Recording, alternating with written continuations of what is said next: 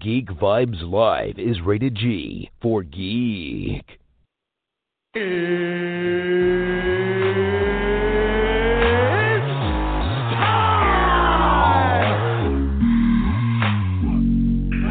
this is Matt Lesher.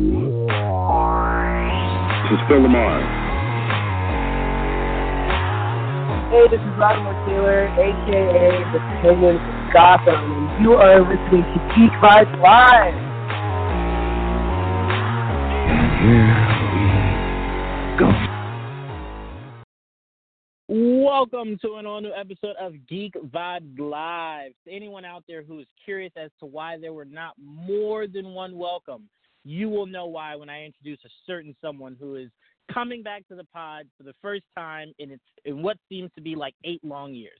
But anyway, welcome to an all-new episode of Geek Vibes Live. I am your host, Jawan, and I have one of the more talented groups of people for this episode. So without further ado, let me introduce them. Starting off with Tia. What's going on, Tia? Well, Juwan, I'll do it for you. Welcome, everyone. A certain person will not be happy, but no, I'm glad that we're potting today, Tia. We, for anyone that's curious as to why we're doing it today as opposed to Sunday, obviously Sunday was the Super Bowl. None of you people were going to listen to it on Sunday anyway, so we found a day that everyone's at home for, nothing really to do, on a Wednesday. So you have no choice but to listen to us. Also, Pal, what's going on, Pal? Doing good. Happy to be spending my Wednesday night with you guys. Absolutely. Cannot wait to get it started. But we have 2 more people left to introduce. First up, the guy who has not been on this show for at least 15 years. Joel, welcome back. What's going on, man? Oh, welcome.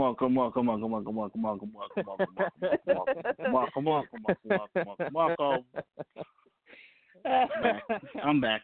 For tonight at least.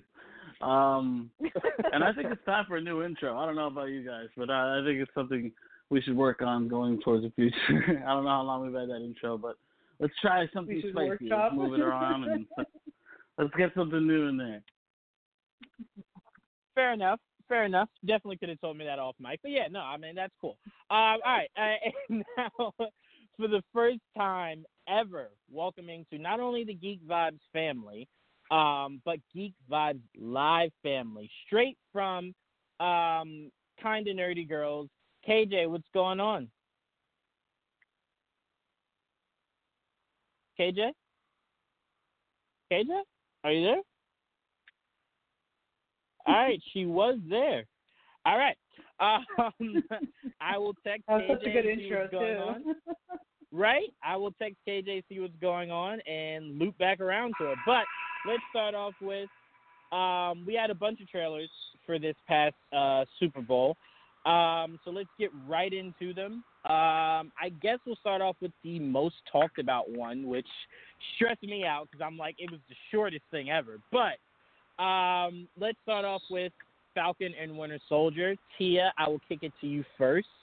You are extremely excited for this, so I'm going to kick it to you first. Your thoughts on the small little teaser trailer we got for Falcon and the Winter Soldier. Yeah, I mean, I was super excited about it just because, as you know, I mean, I was telling you this, maybe a week or 2 ago, like, still to this day, Captain America, the Winter Soldier is my favorite Marvel movie, and it's just, like, Anthony Mackie is amazing, and it's so cool that him and Sebastian Stan are getting their own show, and the fact that Sam Wilson is going to be now our new Captain America. And although the teaser that we were given was incredibly short, I feel like there was so much. I loved that the teaser started off with the camera focusing on the Captain America shield. We saw Sam Wilson pulling that, like with just the most awesome finesse. And we got a lot there, right? Obviously, Sam and Bucky have to team up. We see Zemo is back. And the one shot that stood out the most to me, more than Sam tossing the shield, is we obviously got a look of U.S. agent coming out to some field which I thought was perfectly done because it was a teaser during the Super Bowl, and it looked like some sort of like football Super Bowl event, and he's high-fiving someone. And tell me, Juwan, that scene itself didn't remind you a little bit of The Boys, like that type of fame that superheroes are now getting. And so I just thought automatically that was super interesting. I also thought it was interesting how many people online thought that was Steve Rogers, and I was like, so clearly you guys don't pay attention to the nerdy news like we do to know that that's not Steve Rogers, that's U.S. agent. But, yeah, as far as it goes, even though it was incredibly short, I still think it told us a lot. It gave us a lot of awesome shots. And that and the Loki show, which we'll talk about, are my most anticipated for the Marvel Disney Plus shows. Yeah, no, I mean, I didn't really take much from this small little teaser. The thing that I think upset me the most is obviously they're going to wait till a bigger platform to give us the actual trailer. But I can almost guarantee you Falcon and Winter Soldier is as close to being done, more so than any of those other two shows. That could have been a full-length trailer in itself. But the biggest thing for me when it comes to this show is this show is going to have somewhat of a racial tone in the sense of I need to know why the government does not seem like they are happy that Sam is the new Captain America. Can I say something real quick? Yeah, absolutely. And I completely know where you're going with that, and that could obviously be a case as well. What I'm assuming is that, the government still doesn't like Steve Rogers. We saw that in Infinity War where Bolt said to him, what you think since the world is ending, all is forgiven. The fact that Steve Rogers, who the government already doesn't like after the Sokovian Accords, decided upon himself to make a new Captain America, I feel like that is also a large factor into why the government's like, no. The superheroes belong to us, and we're going to deem who the next Captain America is. I hear you, and I would be okay with that sentiment if, like, Bucky was the one that they were like, no, not really. My issue isn't that I think them going the route of, not wanting Sam to be Captain America, that being somewhat of a racial issue. I'm not saying I hope it doesn't go that way. I'm saying I hope Disney, stops kind of pussyfooting around and actually does go that route. And we do get a deeper meaning on Steve trusted this guy. That's all that matters at the end of the day. That's all that matters. Steve wanted him to be his successor. And I want to kind of see how they play the route of saying, I kind of would prefer for it to be a white guy that's the face of Captain America, not a black guy. So I want them to feed into that. And I want them to obviously not go the whole 9 yards of it, but I want you to be more vocal about it. Because you're telling me like, oh, they just want to control who's the new Captain America. Well, Tia, they happen to replace a white guy with another white guy, and it seems like they weren't happy that Steve replaced them with a black guy. So you have to explain that somewhere in there. And I'm just saying, yeah. I hope they don't shy away from it. It is something that needs to be talked about. It is something we saw on Twitter that a lot of people are like, why'd you give it to Sam? Like, Sam can have the shield. It's okay. It happened in the comics. It's all right. But Joel, I'll go to you. Do you disagree on that? And what were your thoughts on the small little teaser you got for Falcon and the Winter Soldier? I really liked what small bit we got of it. I thought it was really good, and yeah, I really do think they're missing a whole thing if they don't touch on the whole racial tension. I think that's going to play a factor. They're probably going to dig into it. It makes all the sense in the world. Why else would they? All of a sudden, some other random white dude comes in and is going to be Captain America now. It could have been any other race, but they chose some white guy, very cookie cutter white dude, to come in and take over. So, like, yeah, obviously we see Sam with the shield. In the beginning, I loved seeing him throw the shield. Seems like he's practicing with it, which is really cool. We get to see Falcon in his actual Falcon, like more comic accurate Falcon suit, which is like the more red and whitish, grayish look, and I really like that suit. Obviously, he's not the Captain America version quite yet. I'm curious who those fucking hang glider dudes are, or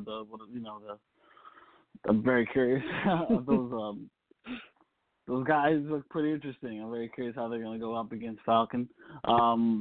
It's cool to see Zemo. I can't wait to see him with his mask on and see how they explain why he wears a mask now all of a sudden, eventually. And yeah, it did look like he was running into a football field, and it does look like he is now going to be. They're probably trying to sell the world to their Captain America, and that he's going to be the face of the government.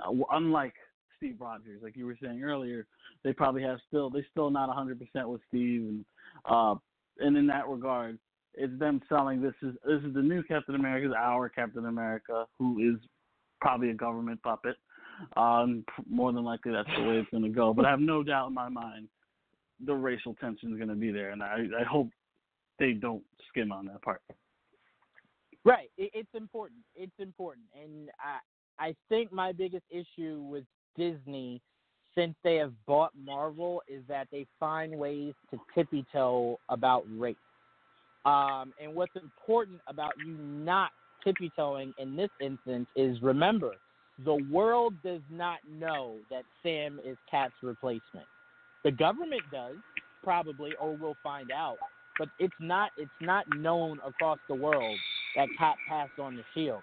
So if you're the government, you can replace Cap with your own planted, replacement, because no one knows that Cap actually passed on the shield to someone else. So I'm like, that's very important, and that's not something I want you to kind of just go, well, they just wanted their own Cap. Like, yeah, but he's white to white. Like, that is a problem. Like, acknowledge it. But yeah, so I mean, again, not much kind of really jumped at me from this small little teaser. I will say this guy Anthony Mackie looks like he was trying his best to do the same workout regimen that Chris Evans does. It'll never happen because Chris Evans is like that was made out of some machine. He's not real. But that throw was really good. I really love that throw. It was good. I can't wait to see more of Bucky, because what they did not kind of really heighten on is the fact that he has a new hand or glove or arm. So I am curious what a new arm. Okay, I wasn't sure what it was specifically, because in one shot you could see it, and then in another it's covered. So I'm like, I couldn't really piece that. But I am excited to see what they do new with Bucky's arms. Is there some new gadgets that might come with it? How does Zemo play out? I will say the one thing that I think will bug me about this series, 6 episodes. That will literally frustrate me to no end. But I'll get over it. Hopefully it's really good 6 episodes. But KJ, I'll pass it to you actually. What were your thoughts on the Falcon and Winter Soldier teaser trailer? Well, I was kind of glad that somebody finally said something about Bucky, because he is, it's the Falcon and the Winter Soldier. I agree. I agree completely, and that there has to be, it has to be addressed in the story that there are just going to be some people who don't like that Sam is Captain America, and glazing over that would really be a disservice to the story. So I am interested to see how that unfolds. And I think that, Steve chose wisely with Sam and knowing that he could handle whatever that is. And I loved the throw too. I mean, immediately I was like, that's Captain America. That's awesome. Which is funny that we can be we're so used to the way that Captain America throws his shield that we're all like, hey, he threw it right. But I am curious as to how they're going to develop Bucky's story and where he stands on Sam being Captain America and what's next for him, because he just really didn't play a role in Endgame, of anybody. It was like, oh, there he is for a second. So to see what he has actually been doing, because it's been a while since we've seen him. What's he doing? How is he going to, come to terms really with his past, and how he's going to move forward working with Sam? I'm interested to see what they're going to do with his story, as much as I am interested to see how Sam becomes Captain America. Yeah, I mean, the biggest thing that I want to see development-wise for Sam is when it first starts, is there any pushback? As if, it's like Cap kind of did thrust this on him. Not in a bad way, like, hey, I'm kind of done with this, like, you take it. Like, more so like, it's my time, and I think the best person to be what I was trying to be is you. And I think knowing that Cap gave Sam the shield kind of makes it more emotional to go back and watch Winter Soldier, because it makes you appreciate that bond that they were building a lot more, knowing that Cap trusted him enough to be him going forward. Same way it kind of makes you cherish Stark and Peter's first encounter in Civil War, knowing what we know now in the aftermath. But I am really curious to see if he has any pushback, if it's kind of like, maybe I shouldn't be. And I am curious on how much of Bucky kind of tells him, like, hey, I knew Steve since we were young. If he gave you the shield, it's because he wanted you to have it, because he trusted you in it. Like, do they have kind of like that emotional moment where Sam kind of steps up and rises to being Captain America? I will say Joel will never let me call him this, but I do want him to be called Captain Falcon. It will never happen, but I will hold on to that forever. He should be called Captain Falcon. And finally just a Falcon Punch. I know. Joel will That's never very let me much do it, taken but already. whatever. Yeah, I know. But until he's in a live-action movie, it's up for grabs. But anyway, Pal, your thoughts on the teaser for Falcon and Winter Soldier?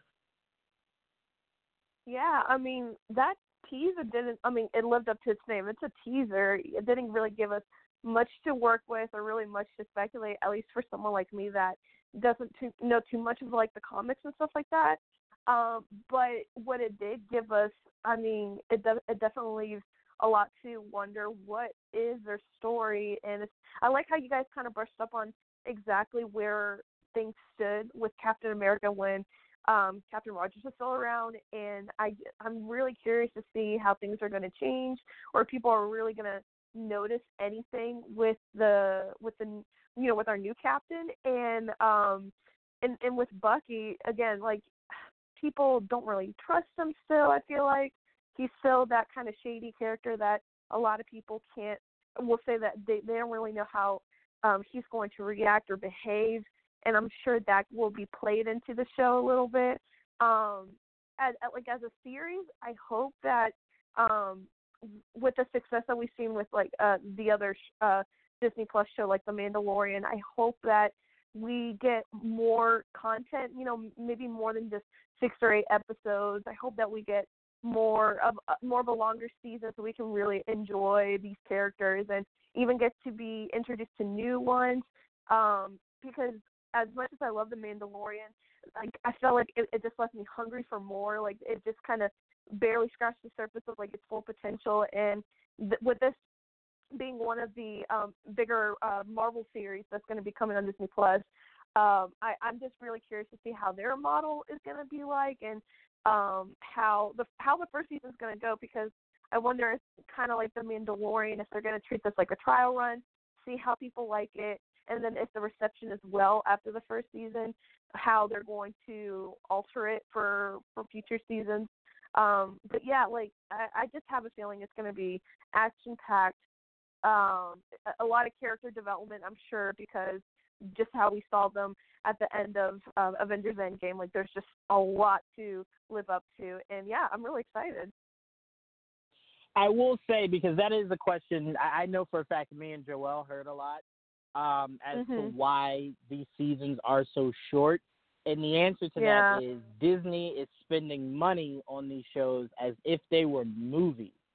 So the budget is high. So you can't spend close to $100 million for like 15 episodes. Like, that's no. You're right.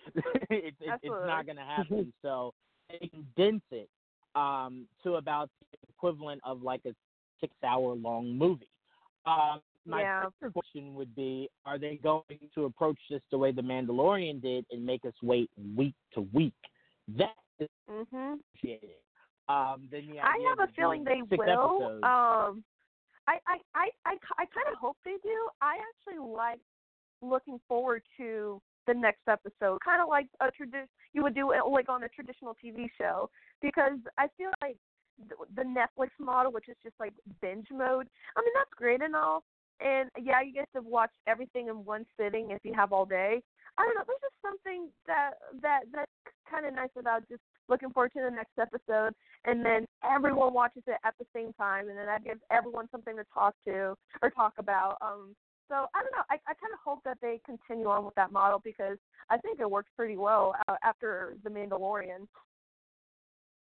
Well, before we move on to the next trailer, let's be super clear on why everyone is now everyone streaming-wise is developing the once, an episode per week, is because you can't gauge numbers. If you're telling your fan base, hey, it all dropped today, and then someone like me who has a very kind of like crazy mentality will watch it in the course of like 8 hours, and then I'm done. Like, I don't go back to it. I'm done. I'm on to watching something else. So with that in mind, it's kind of like, well, we need these numbers to spread. So instead of me just giving it to you all at once, we want it to spread. Because I told you guys this a week or two ago, numbers lie all the time for streaming services. We will never know the numbers that streaming services garnish because they lie. They're able to manipulate it because we don't see that. So they can tell you that Stranger Things broke records. They can tell you that Sabrina set all-time records. Like, they could do that. Why? Because we have nothing tangible to go against it. So the way of us knowing that they're aware of how damaging binge watching can be, the fact that they're spreading it out as much as they are. But yeah. So I mean, you're right.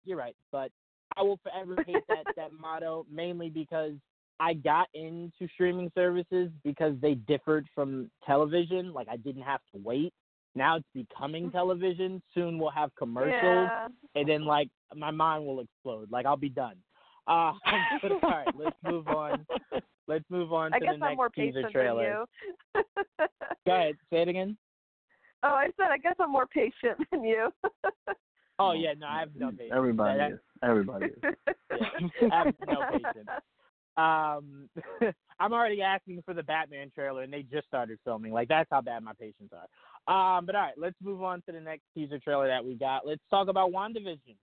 That didn't really feel like a serious fanboy. I don't think that got talked about as much as Loki and the Falcon and the Winter Soldier. But I will tell you right now, seeing her in that costume, albeit Joelle made a great point, kind of looks more Halloweenish than it did like legit. This is her costume going forward. Meant so much. So Joelle, I'm gonna actually go to you first. Your thoughts on the teaser for WandaVision?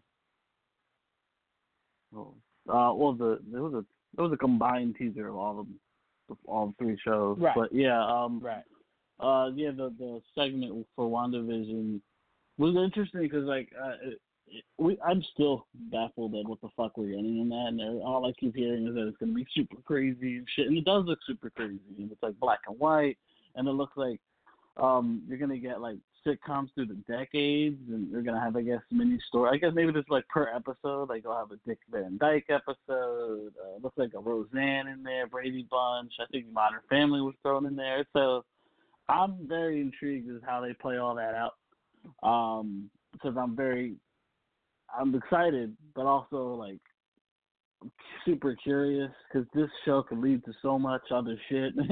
And explaining why they're in this situation is really my biggest thing, and how they're bringing in characters from other shows, like movies, and bringing them in. Like Kat Denning is in the show, and she's from the Thor movies, and how she plays a factor in this, and why it is. I'm very curious as well. And then, of course, the costume, which is obviously a Halloween costume, once you see the still shot. And it seems like it's during one of the episodes. And I'm very cool. Obviously, we've always wanted to see in her classic costume. That's probably the closest we're going to get to her classic costume. Probably down the line we'll get a more movie-looking, accurate costume. Hopefully, that as long as they keep the headband and some type of movie stylish costume, I'm down all the way. And I, of course, would love to see Vision in his classic all-white or gray-white look, because that's another thing I look forward to. And they obviously, even in the little teaser, even showed that they have children in this crazy little sitcom world of theirs. So I'm so ready, and unfortunately we have to wait all the way to fucking December to see it. But I'm hopefully it's all worth it. Yeah, I mean, it going the route of sitcom intrigues me, mainly because it leads into Multiverse of Madness that looks like it's obviously going to lend more of a more serious, higher stakes kind of movie. So just to see how it all spins itself, and if it's more so of a live audience kind of sitcom feel, or is it one of those where you're going to have to laugh because it's actually funny, or are you laughing because you hear other people laughing? So I'm curious. I think you might hear it. You might get a laugh track. No. I mean, as far as like the comedy itself, is it something that will garnish a person to laugh at it, or is it something that you're just internally laughing because you're hearing laughing? I'm just kind of curious on. Don't expect to laugh, but I'm gonna laugh. I don't know about you. Shut up, Joe. I might laugh. I laugh at stuff that's funny. I don't know what else to tell you. But no, I mean, there's so many things that go into the show that have higher stakes than just like, oh, it's a comedy show. Like, no, this show means a lot. Like, the fact that her kids are there means that at some point we're getting Mephisto. It does not mean we'll be getting him in Doctor Strange, but it does mean Mephisto will appear at some point. For anyone who doesn't know, Mephisto played a huge part in why Wanda had her kids.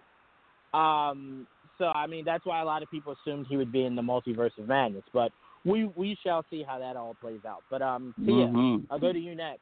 Your thoughts on the small little teaser that was obviously part of everything, but for WandaVision.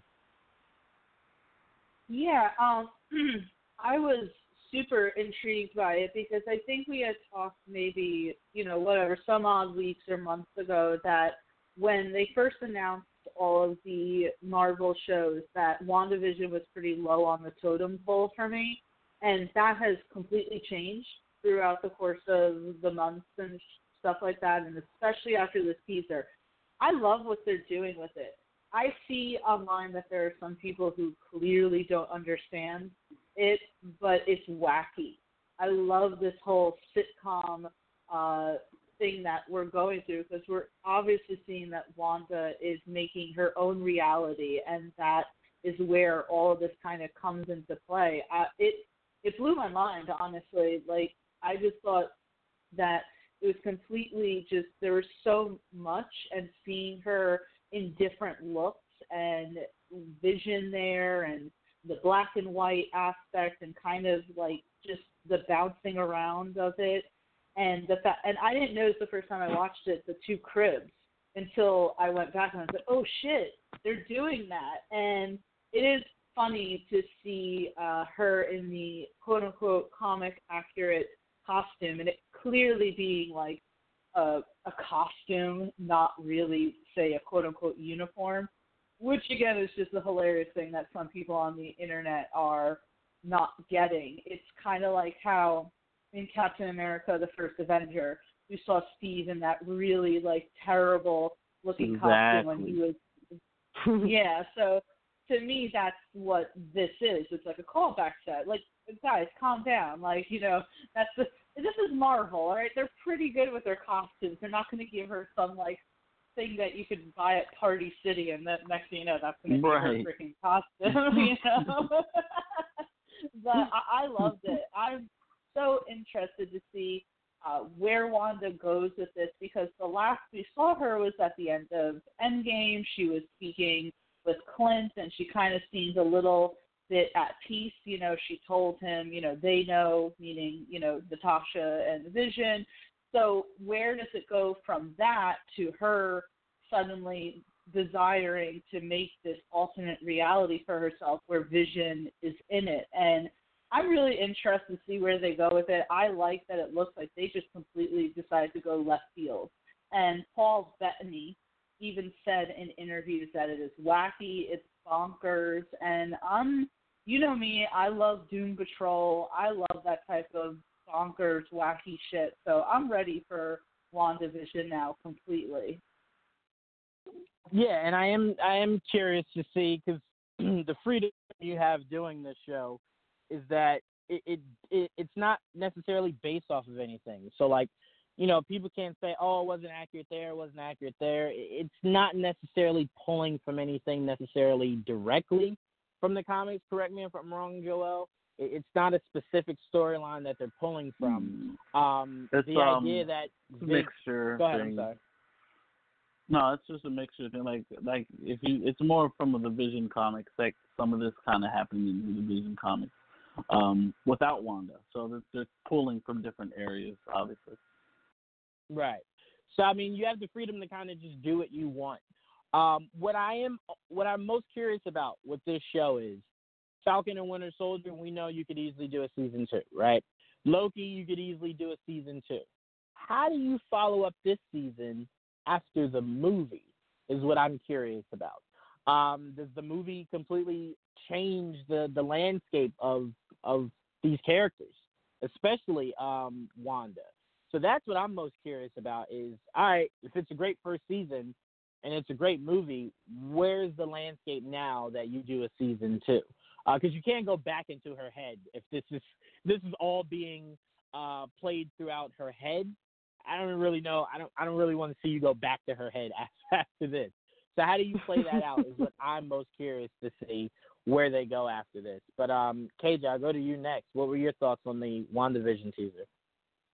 Yeah, I do agree. I had the same thought about, like, what if we really, really love this, but then there's no way to do any more of it. Similar to what Tia said, I wasn't super interested in this to begin with, and I don't know the comic book life of Wanda and Vision, as well as I grew up with Captain America and super familiar with Falcon and the Winter Soldier. So there is some of, I have some expectations when it comes to that. I was like, I don't know what this WandaVision thing's going to be. And she's been pretty tortured and he's pretty dry. And how's that going to work? And so when that teaser hit, I was like, what the hell is going on here? I don't know what I expected this show to be, but that looks awesome. So all of a sudden I'm really excited about it just because, having it be, sort of in her head, I mean, there's just so many different ways that it can go and different characters that can be brought in. And like I said, just adding some fun into the Marvelverse, into the Marvel universe, which has been, Endgame and Infinity War. I mean, that was some deep shit. Like we were drugged through the ringer there with our emotions. So I'm actually really looking forward to something that it might be a little more lighthearted and will have us laughing. And by the way, fun fact about laugh tracks that my co-host Katie told me a long time ago. She works in TV, and they don't record laugh tracks anymore. So when you're watching a sitcom, and every time you hear people laughing, they're probably all dead now. That is so morbid. Every time I hear a laugh track, right? Right. Every time I hear a laugh track, I'm like, those are the last of dead people. I like that. Never hear laughter the same again. No, not at all. She ruined like it for that. me. I'm ruining it for you. No, I actually like it. I actually like it. But no, you're absolutely right. I mean, this show has a chance to kind of be, a step back from how serious we've seen Wanda's character be in everything she's gone through. I will say this: what I'm more curious about is when we finally see Wanda embrace being the Scarlet Witch. Kevin Feige has teased in Age of Ultron and Endgame her power, like how strong she truly is. And he's always walked to the line but never kind of stepped over it. That's why you see when she was really trying to kill Thanos, they started shooting at her from the ship, so you didn't really get to see her kind of exude all of her power.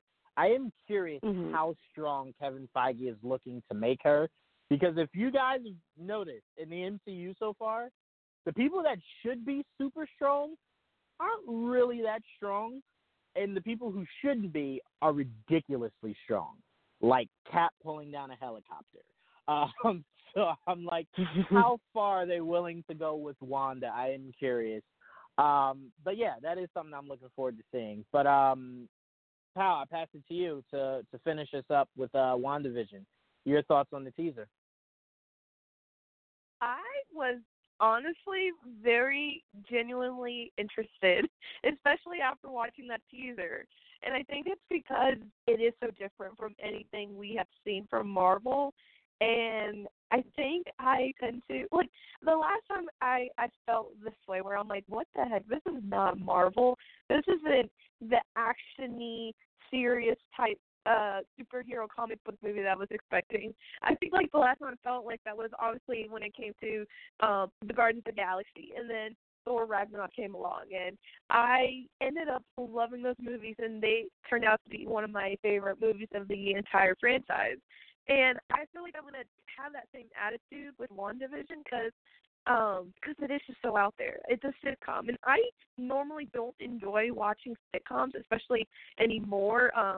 And because it's just like a way of television that I guess it's kind of dated now. I mean, especially the comment he just made about laugh track, like when it's just not a thing anymore.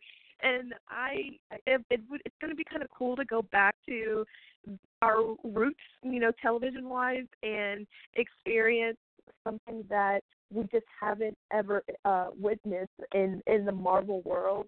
And it's two characters that we obviously we're invested in, and it's going to be so, for me, I think what's going to be harder to adjust to is, having Vision back, because, the way that turned out in the Avengers movies, he's not really with us anymore. So I'm just curious to see what kind of direction they go with that, and the costumes, and then, like, the different, we saw shots in color and shots in black and white, and I'm just wondering, wait, so is it going to just alter like that, or are we just going to start with the black and white shows and then go transition into the colors? I don't really know, and then there were some shots that I think we saw one Scarlet Witch in her modern costume, and so I just really don't know how how it's going to play out. But I am really excited about it. I have to say, I think I am more excited about WandaVision than any of the other Marvel series teasers that we saw. And I think it's just because of that, because it's just so different, and it leaves us wondering what's going to come next. And I'm pretty excited about it. Yeah, I mean, as far as we know, it has the most implications at this moment, because we know it leads into the next Doctor Strange movie. I'm not saying that Loki and Falcon and Winter Soldier don't have high stakes to it that could leak out to other things. We're hoping that Thunderbolts is what comes from Falcon and Winter Soldier. But yeah, I mean, I think my biggest question mark is, where do you go? So, I mean, that's why I'm most excited right now to see WandaVision out of the three of these. But let's move on to the one that Tia has been dying to talk about. Let's kick it to you, Tia. Your thoughts on that, like, literally 2-second Loki clip. I won't even say teaser. It was like a clip that we got from the new Loki series. Listen, I could make a whole podcast on that little teaser. But no, honestly, like, I didn't expect them to do anything just because I believe they're either in pre-production or they've literally just started production. Like, Tom Hiddleston posted a clip of himself, like, on Instagram or something, doing some sort of, like, practice stunt. And that was it. So, obviously, you think to yourself, well, you know that they've been filming Falcon and Winter Soldier. You know that they've been working on WandaVision. But the fact that you just get Loki there, I was, of course, a little, like, fangirl in me just completely, like, freaked out. Like, Loki is what got me into the Marvel Cinematic Universe. But I think it's interesting because I think that there are a few things that you can kind of take away even from that little clip. I loved him saying, I'm going to burn this place to the ground, because if you remember, this Loki is the Loki from the first Avengers movie. So he did not go through Thor: The Dark World. He did not go through Ragnarok. He didn't go through Infinity War. And as much as I absolutely loved Loki's growth throughout the MCU, there is a little bit of the Loki fan in me that misses how he was kind of in the first Thor and the first Avengers movie. So this is that Loki. Very mischievous, obviously up to no good, and clearly looking, and first of all, doesn't have that long-ass wig, it seems like, at least for right now. Shorter hair. Someone cut his hair. But not that I minded the long hair, but, you know. And then obviously looks like he's incarcerated, and someone pointed out that his uniform says TVA, and now I forget what the frickin' thing stands for, but it is something. Time Variance Authority. Thank you. So it looks like they're going to touch upon that in the series. That's going to be some sort of implication. So it's going to be interesting to see where they go to, how they get to that point, where Loki is. And we're getting more information about the series, and it seems interesting. We're going to have Lady Loki. They're introducing, apparently, who's going to be, they're going to be casting a trans woman in the series. And if Disney can pull that off, if they're brave enough to do that, that's going to be huge as well. So even though it is a small clip that, like, in all reality, we should not even be spending time on, I can spend hours on that. And I did. I went through Tumblr and looked at all of the GIFs for that freaking clip. But, yeah, so I'm so excited for the Loki show. I was so excited to see that. I was not expecting to see Tom Hiddleston there, and it was everything I wanted and more. I don't know what I'm going to do when they actually release the trailer for the Loki series. You may not hear from me for a few weeks. It's okay, Tia, because around when that trailer comes out, the Batman trailer should be out, and I'll be just as absent. Where'd you want Tia go? You guys now know if we disappear, that's where we drifted off to. But no, this was a good teaser.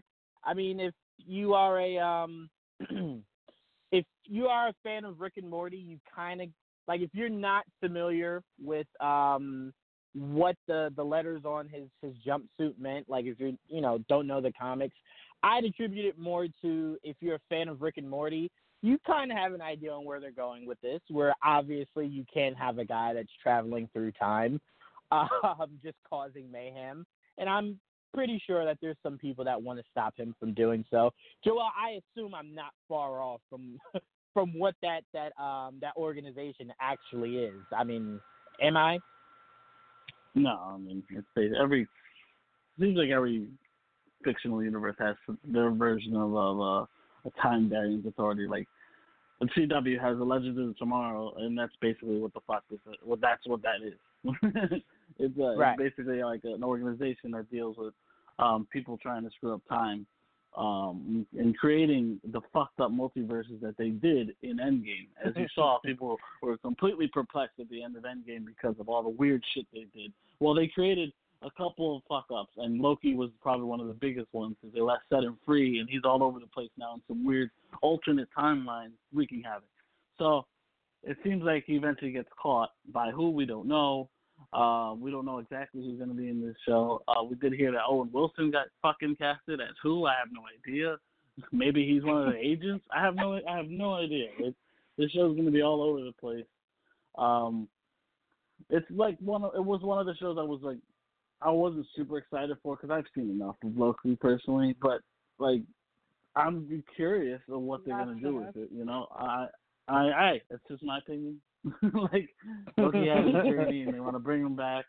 Whatever, fine. He's gonna have his fun. We'll get a version, like you said, of a lady Loki, or they were talking about kid Loki. I mean, they can go a lot of different directions. It takes place. It seems like in an alternate timeline, but now that we know the time variance authority is in it, I mean, I don't know. Now I'm definitely more curious now that they've added that little element. Yeah, I mean, the thing about it is, and this is where I'm kind of like, I want Feige and these guys to be very careful because me and Joel, as far as like getting people to understand like where things are with the DC universe, the MCU, and stuff like that, it's frustrating enough for us to do that. But now it's even more frustrating if you're now going into a world where Loki creates alternate worlds, because then people are going to go, oh, does that mean like Tony can come? No. We're trying to move forward, not necessarily take steps back.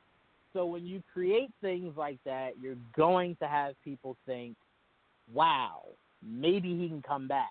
Same thing with the CW. Like, there is still a multiverse, and people are now going to say, well, maybe Oliver's alive in a different verse. Like, we don't need that. We're trying to move forward. Like, they died for a reason. Let's keep it going. So I am curious to see if this show has implications on the actual MCU itself, or is this more self-contained to where this is a Loki adventure that you might see certain characters kind of interact with, but it doesn't have big implications on the MCU itself. If it does, Joel, we're going to have a lot of headaches in the very near future. I hope the fact that the Time Variance Authority is getting involved, that will stop that. We would Hopefully hope they will do their because fucking jobs, and we don't have to worry about it. When it comes to Loki, Joel, you never know, but we hope they do their jobs. KJ, I'm going to go to you. Your thoughts on the Loki clip? I refuse to call it a teaser. It is a clip. Yeah, that was not a teaser. I'm always happy to see Loki, and that was like, oh wow, there's Loki. I wasn't expecting that, and I do think it's going to be fun to see that sort of earlier version of him. I don't know, kind of similar to how you guys are feeling. Like, what does this mean? They really haven't talked in terms of how these shows are going to affect the movies. And you know, for a while you had Agents of S.H.I.E.L.D. that was tying in, and now Agents of S.H.I.E.L.D. is in a different universe. I'm interested to see, and I feel like probably with the Falcon and Winter Soldier, it's going to set the tone, and we're going to know if moving forward, if these shows are weaving in and out of what we're seeing on the movies, or if they're more standalone. But if Loki is not standalone, then then it's just going to be a mess. And I don't want Loki to make a mess of the MCU. So I am hoping that this is sort of just the standalone, and again puts us in that maybe a little bit lighter side of the MCU, and just kind of having fun watching Loki wreak havoc. Yeah, I mean, that's what I'm saying. If you self-contain it to where Loki's just out causing chaos and it's just a really fun show, you do a few seasons of, no harm, no foul. But if you're telling me Loki is going to come back into the MCU as we know it, that's when things get confusing. And again, we have to wait to see how it all plays out. But it's just like, why? Why? Like, how he died is perfect, you know? Like, I don't I don't want to see him back in the current MCU. I want to see him in his own little world where he's causing chaos. But then it ends, obviously, with, as Joel said, people doing their jobs. So everything he does doesn't truly matter to the world we know the MCU to be at this current juncture. So, I mean, that's just where I'm hoping they keep it at. But all right, Hal, your thoughts on the Loki clip? I thought it was really anticlimactic for me because we just heard him say one line, one clip, that was it. And I don't know, I think they definitely did that on purpose because either like Tia said, maybe it's still in development and that's really all that they have for right now, or I don't know. I think that this is probably the one show that people are really anticipating for just because the way that things have left off in Avengers Endgame. We have no idea what Loki did after he got the Tesseract back, and this is the Loki, like Tia said, back in the original Avengers movie, not the one that has, gone through so much character development and became a better, not so much villain, but no, now he's a villain again. And I also wonder, if he is going to interact with either old characters or new characters, what his storyline is going to be, how it's going to impact the MCU as we know it. And again, I don't know much about comics to be able to guess on anything, but I love Loki as a character. He is a really unique character that no matter what kind of movie or in this case what show he's in, I'm sure we're going to be in for a ride. And I don't know, I just want more. I wish that they didn't give us just that one clip because I think that was the one that people were mostly excited for. But I guess that just means that whenever they do drop more footage or more behind the scenes or more sneak peeks of the new Loki show, I think it's just going to drive fans insane. Like Tia said, she's just not going to, we're not going to hear from her for weeks. And I feel like, I think she's not going to be the only one. People are just going to freak out. Yeah, I mean, that's my fear. I need that freaking out to be logical. And we know fans to not be logical. Amounting to the excitement, yeah. Yeah, we know fans not to be so, they're not really that logical when it comes to fandom. So hopefully they understand that not only does the show need to be on the side of logical, they need to be on the side of logical. Because I don't want us to get our expectations of what this may mean too wide. Let's contain it a bit and hope that they contain it also. But all right, let's move on before no. See, I'm reading your message now. No, I'm not. Let's move on to our next trailer. Let's go on something that's even more frustrating of a concept. Let's go to Fast 9 or F9, Fast Saga, whatever they're calling it. Interesting, and I'll pass it to you, Joel.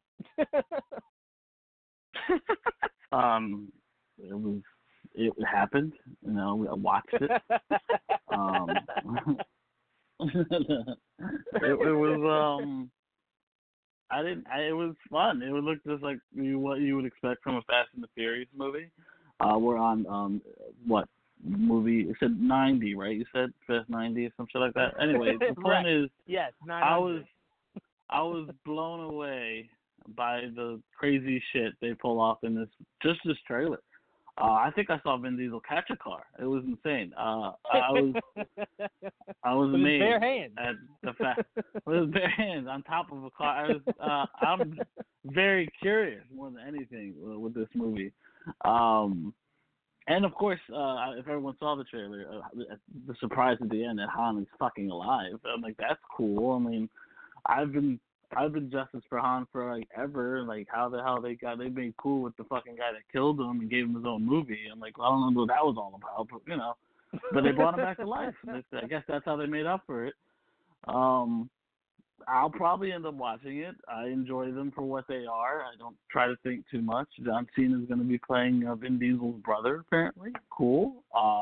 Welcome to the family, literally. And shit. Yeah, there's not much else to say. I mean, it looks fucking nuts.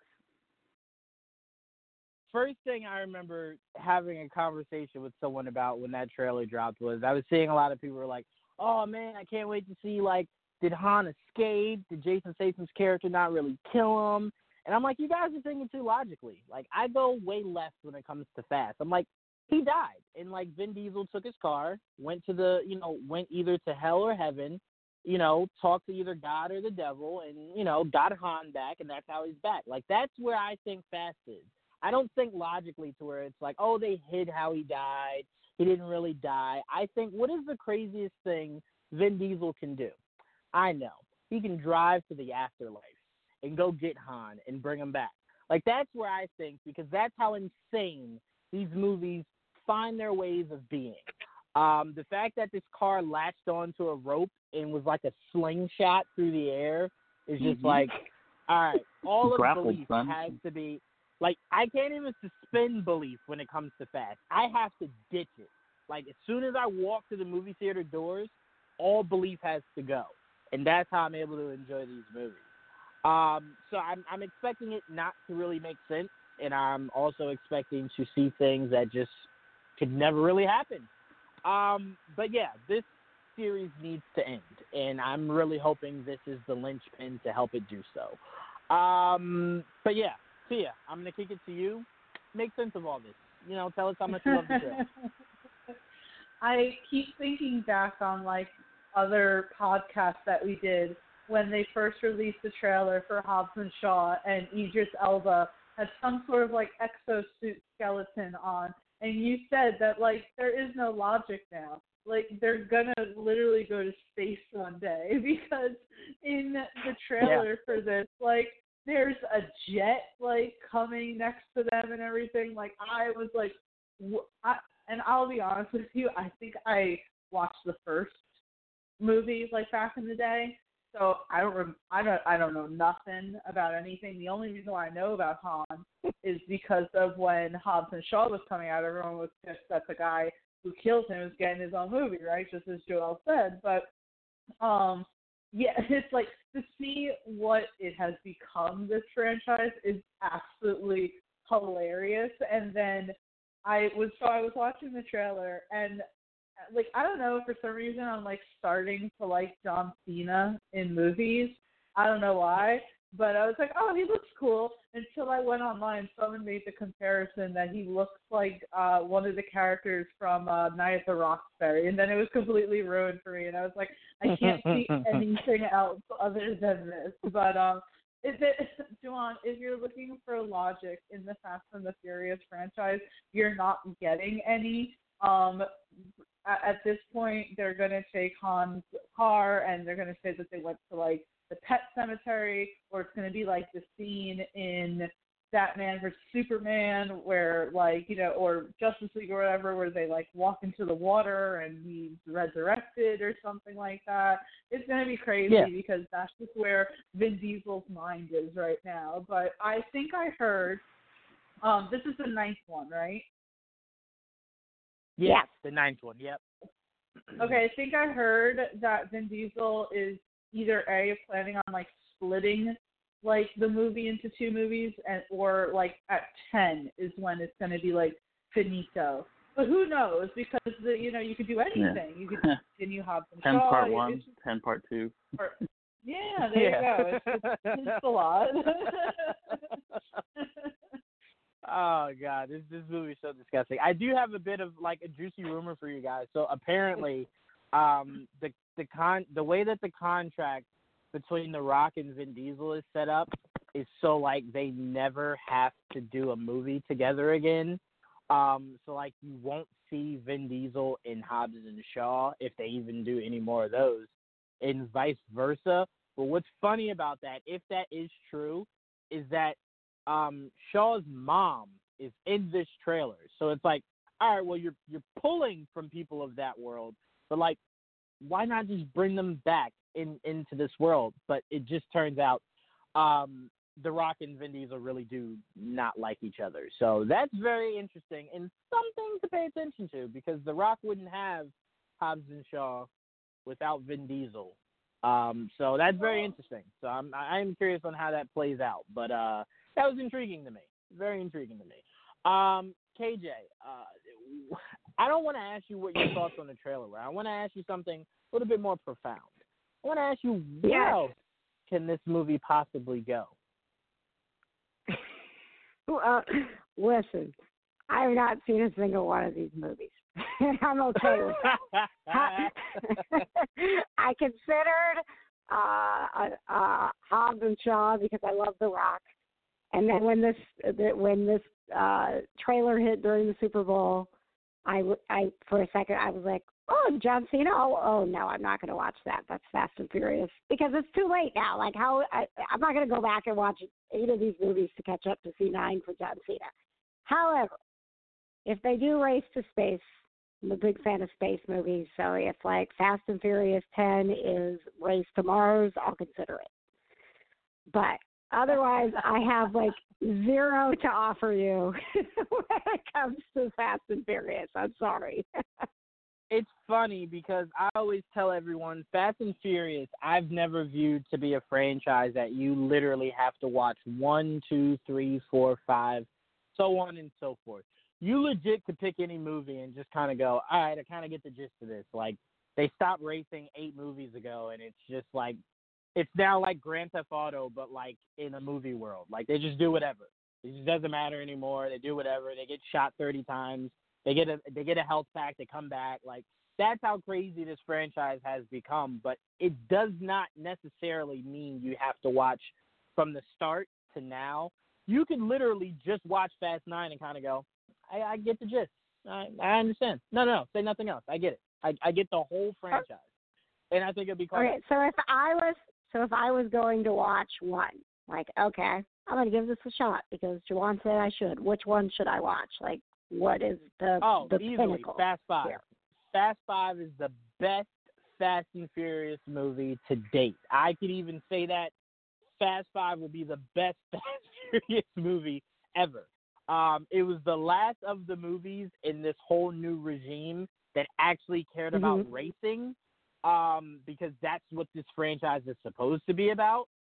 It cared about racing. And then after Fast 5 is when you get, this must be a spy thriller now. Like, they don't care about racing or anything. I was shocked that they even had nitrous in this trailer. I'm like, oh, I thought you forgot about it. I thought it just didn't matter anymore. So, yeah. Fast 5. Watch that, and then you'll appreciate it, and then you'll see Fast 6, and then you'll go, Fast 5 is where I'll leave it at. That's what you'll say. So, that's where you'll do. All right. That's true. Yeah. Right, Joel? It's like a whole different series after 4. Like 4, and that's not even. It's a different world. Like the first 3 are nothing like the next 5. No, it's insane. Not at all. And the craziest thing, KJ, is in the midst of the first 5 Fast and Furious movies, one of them has literally nothing to do with the other 7. Nothing. Yeah. I really like that one. Whatsoever. That's the third That's one. the craziest thing. It had nothing So to do with anything. It didn't even tie back Was in. it the same characters? No, It not was one completely of the different characters. cast? But that's completely the one different cast. that introduces Han. That's where we get Han It from. is the one that introduces Han because it introduces drifting. That's why it's called Tokyo Drift, I think. Tokyo Drift. So it introduces drifting, and that's where Han comes in. Han is the connective piece from that movie to the rest of them. But Vin Diesel's at the very, very, very end of that movie. That's like a cameo. Right. But the point that I want to make about Han is that Han was such a small character in the Fast movies that you forget that he was even in Tokyo Drift to know that is how it connects to the rest of the Fast movies. Because Han was such a small part and then quote-unquote died, so you're like, oh, well, that's Han, you know?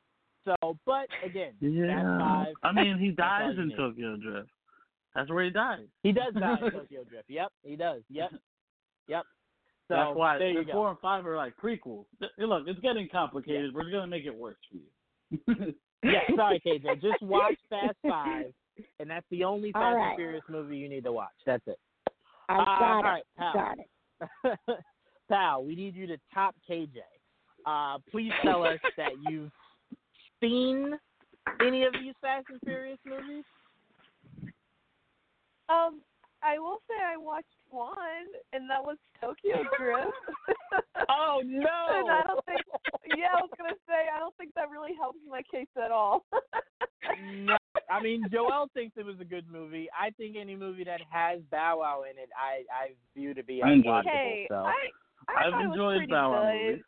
Yeah, I know God. it's good, and at least like I understand like that one character that you guys are talking about, like apparently came back from the dead. At least I understand why, like who he is and why it's like such a big deal. I don't know. It's just like you, Juwan. I'm just tired. Some of these franchises just need to know when it's time to just leave it alone. Move on to something new, come up with something original and something better. Because, man, 9 movies, come on. It's going to be almost 20 years since this whole franchise started. I'm just done. It's crazy, pal? I had someone tell me, because I'm a huge Pirates of the Caribbean fan, right? Like, I love them, albeit 2 of them that were just atrocious. But I do love the franchise as a whole. I had someone tell me they should have stopped doing those a long time ago, but they're the same people who are a fan of this Fast universe. I'll never get that. I'll never get how they think we should have 9 Fast and Furious movies, but Pirates, that should have ended a long time ago. I'll never understand that. I'll never get that. Yeah, I'll never get that. That to me is crazy. What other franchise has extended their universe to 9 movies besides not even the MCU? Because there are 21. Or excuse me, there's a lot of movies, but they're not all like we've only had trilogies. That's it. Like I don't understand why it needs to extend to 9 movies. Like maybe Saw. I guess Saw would be one of the franchises that have extended out to more than just 3 or 4 movies. But yeah, come on. I don't know. I can't really say much because I haven't seen the movie, so I'm sure some of them are good, but. You know me, I'm a proponent to learn when to let go and come up with original movies because then people are going to end up loving those movies. And you know what? They're probably going to make a franchise out of it anyway, like the Joker. So I don't know. Well, I don't think I'm ever going to win this battle. Now, I will say this. I feel really bad about my disdain for the Fast series, mainly because they're going to spin off and do a series that's all female. And I do want to support that, but it takes place in the Fast and Furious universe. So I'm like, no interest. Like, I just want these movies itself to stop. It was the same feeling I had when they wanted to do more of the Expendables. Stop. I don't want to see Sylvester Stallone at 90 trying to make these movies work. Just stop it. Oh my God. I don't want to see it anymore. I will always it. take Sylvester Stallone trying to do action movies. I can't wait for when he's 100 still doing Expendables 20. I'm in. I'm in for that. See, that's where I separate. Sylvester Stallone could do They're action doing a movies. Christmas special, bro. It's gonna be fucking awesome. All those old Goodness gracious. It's gonna be great. Goodness gracious. I'm with Joel here. I'm here with Joel. The retirement home is the lot that they're shooting these movies from. Like that's how old all of these guys are. That's Sylvester Stallone. Wait till Vin Diesel's old. No, we don't even have to wait that long. Betty White is the next villain. Betty White will be the villain of the next Expendables movie because that's how old they're looking to go. It's just ridiculous. Enough. Anyway, let's move on because I've now gotten frustrated because Vin Diesel just gives me a headache. Let's move on. I want to talk the Bloodshot. I guess yes, except for Bloodshot. That's when I accept Vin Diesel. Or if he gets casted as Black Bolt because it means he won't talk. I'll accept that too. I'll take it. Sign me up. Anyway, all right, let's move on to our last trailer, Spiral, I believe it's called, right, Joel? It is the Saw reimagination or whatever Chris Rock is trying to BS his way to calling Spiral. wow. I saw the trailer. We'll see. Only reason why I won't be so hard on it is because I remember seeing the trailer for the original Saw movie and going, whatever. And then I left it going, this is horror. Like, this is how you reinvent horror. This is how you do it. Wow. So I'm holding out hope that this could be good, but not really feeling it. I kind of already feel like I can guess who the killer is. I'm telling you guys now, I kind of feel like it's Samuel Jackson. I could be completely wrong, but there's nothing more entertaining than seeing that doll ride up on the bike and having the voice of Samuel Jackson. You guys can't tell me that wouldn't be the most glorious thing to listen to for an hour and 45 minutes. Samuel Jackson as the voice of that little puppet. That's what my money's on. Chris Rock, you're a genius. I hope that's the case. Joel, your thoughts on Spiral? I have no idea. I seen the first two. I saw the first 4 Saw movies. Then I lost track. I always meant to go back and watch them, but I never did. Maybe I will. One of these days I'll go back and watch them. But as of right now, I stopped at 4, and then this one seems different. There's a detective feel to it. I'm intrigued with Chris Rock involved, Samuel Jackson. So I don't know. I mean, I need to see more. I hope it's good. If they're gonna twist it, I can't wait to see how they twist it and how they work with it, because the originals of the ones I saw were actually pretty good. I did enjoy. There was kind of a mental aspect to it. It was very gory. It was very hard to watch for certain people and for certain scenes because it's fucking crazy. But I did enjoy the mind fuck he did, especially like Juwan was saying about the first movie, and that the way it ends is so like, how do you top the way the first movie ends? I have no idea, because they got everybody. No one saw that coming, and to top that, it's been hard ever. It's been hard to ever top that. So I wish this movie good luck. I hope it is well, and we'll see. But I'm glad they're trying something different, though. You know, as long as it's not Saw 20. Like, it seemed like it was going Saw 3D, which was like Saw 10, whatever it was. But I'm glad it's something. It's similar but different. Yeah, I mean, this does look, and this is my guess outside looking in, it does look like the motivations of this Jigsaw will be more so because of a police-involved shooting. Maybe they go the route of an unarmed person that was shot by a police officer, is exacting revenge on corrupt cops. It feels like that is where they're going for this movie. If I turn out to be right, guys, it's not because I'm smart or anything. It's just because they made 8 Saw movies before this one. It's just predictable at this point. I mean, there's just only so many things you could do when you make 9 movies about the same thing. So that's just my guess from the outside looking in. I'm trying to remember here. Sorry, it just completely knocked me off my kilter here. I'm thinking of Samuel Jackson as the puppet. Anyway, we have Dan on the line. Dan, you there? Hey, guys, what's up? What's going on, man? All right, before I ask you your opinion on this trailer, most important thing, how excited would you be to sit in the movie theater for an hour and 45 minutes hearing Samuel Jackson as the puppet? I'm excited to hear and see Samuel L. Jackson in anything. That guy, and that's such a pedigree right there, where any movie that he's in, for the most part, I'm gonna be all in for. But yeah, I think this movie is going to be unique apart from the other Saw movies. I think this will be more story-based, whereas you guys were saying the other ones just kind of went for the gore factor as they kept going on and on. I saw the first 3, if I'm not mistaken, and the first one was obviously, you know, it had more of a narrative to it, and it made more sense, and then it got real schlocky as it went on, and like you guys said, the 3D was when it hit the, you know, bottom of the barrel, really.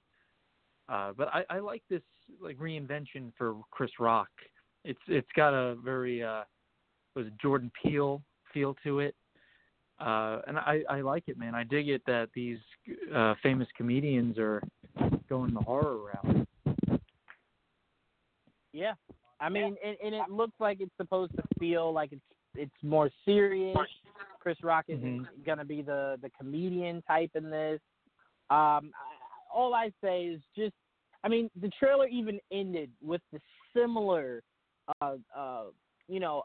torture scene of what we got in the second movie. I think it was the end credit, second or third movie, whichever one was the one where they had to saw their leg off. I think that might have actually been the first one. So yeah, I'm kind of like, I'm like, we saw this. What are you doing? So I mean, I'll wait to see how this all pans out. But to me, I already told you guys what I feel like this movie is gonna be.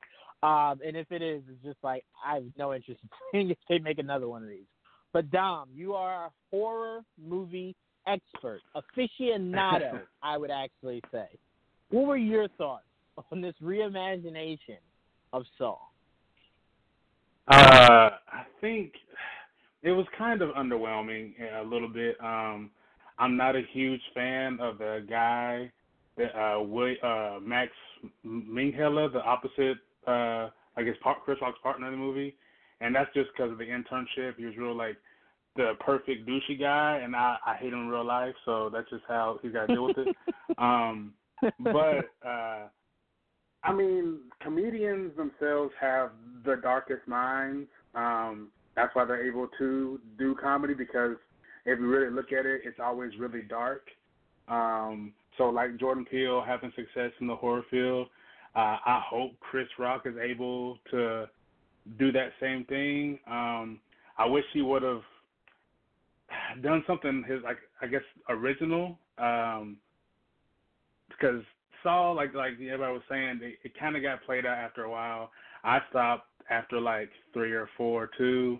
I just kind of like, okay, I get it. I got to the point where I wanted to know who the killer was and what the whole labyrinth was of who was running the whole thing, and then I lost interest because it was like, you're just stringing me along, and I'm cool. I can have a girl do that, but yeah, I have high hopes because Chris Rock is a very intelligent person and a good writer. So I hope, and I have high hopes that it's going to be good. But from the preview, they're just riding the kind of wave of like people liking the original Saw movies, and then we get to hear Sam Jackson say "motherfuckers." So that, of course, you had to put that in the trailer. So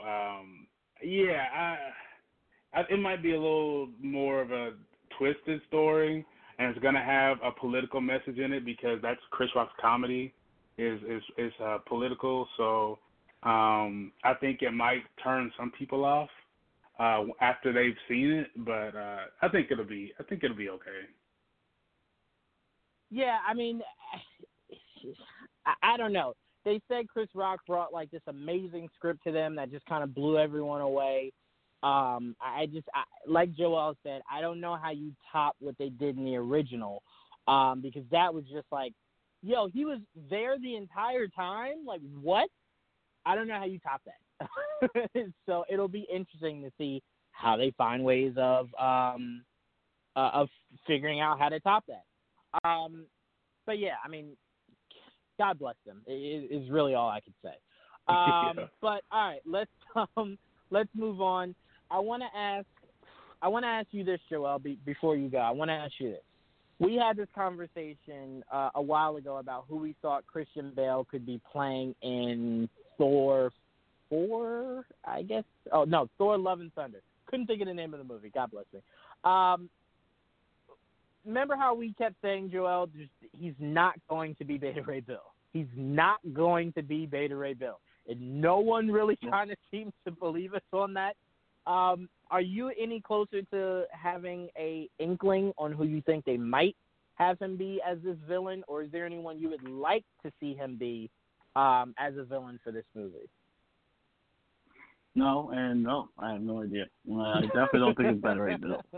No, definitely. I'm pretty sure definitely that I'll agree with. But no, I really don't. I don't know I mean, everything was pointing towards possibly the Minotaur.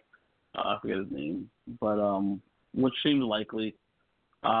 Still seems like it's likely, but it's just one of those things where he's playing an alien, right, or something. I forget what it was. Yeah. I mean, we could have all guessed that he was going to play some type of weird alien creature or whatever the fuck. CGI monster, possibly. I don't know. We'll have to wait and see. I'll be very patient here on the sideline until they decide to fucking tell us. I hope it's someone that we recognize. If it's not, well, whatever. We'll get used to it, and we'll learn to love it. Do you remember the character I told you a while ago I thought that he was going to be playing? Yes. Okay. So for anyone who does not know, I was saying a while ago that I thought he would be Gorr, the God Killer. Gorr, the God Killer in the comics, obviously, is exactly what his name is. He goes around and he kills gods. It just made perfect sense because you need someone, because you used Surtur and you didn't really use Surtur the best. So it's like, all right, Taika gets another shot. Let's go for a villain that you can not only somewhat have fun with, but you can kind of strike that ruthlessness. And who better than Gorr, the God Killer, who's looking to kill Thor? And maybe Natalie Portman's powers is more so a passing on rather than Thor's Thor, and she's now the new Thor. Maybe she becomes the new Thor by the death of Thor. It just all makes the most sense. So that's where my mind goes, is Gorr, the God Killer. You're always trying to kill as Joel people. said, all the time. Heroes should die. It's called stakes. But Gorr, the God Killer is something I've wanted for a while. Say it again, Joe. I said no. I like steak with mash. Yeah. And corn. Yeah. No. And fries on the side. Steak. Those are the steaks I like. Steaks. No, steak. I heard you. Real steak. Steaks, Joel. I like steak. Medium rare. I like them. This is Conversations Between Me and Joel, everyone. Welcome. Tia, I'm going to go to you. I guess my question to you would be, is it shocking to you that Christian Bale is going to be a villain in Thor: Love and Thunder? All I was thinking about was I couldn't wait to tell Joel that I like my steaks well done. But anyway, Too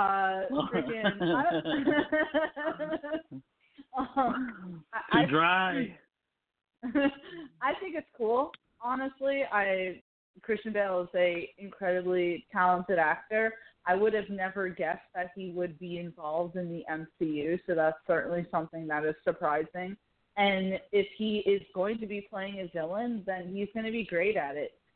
He was American Psycho, so I think that he'll be able to really bring something to whatever role is given to him. Obviously, I'm not too well versed in the comics, so I can't tell you who I think that he honestly would play. It is hilarious that everyone thought that it was going to be Beta Ray Bill, but now we have confirmation that it's going to be a villain. And I just, after Thor Ragnarok, I trust Taika Waititi, and I believe that Christian Bale needed to have really enjoyed what was pitched to him for him to be involved. So whatever it is, it's going to be good. And at least I guess we have confirmation on who the villain, at least one of the villains, if he's not the main villain, one of the villains in Thor: Love and Thunder is going to be.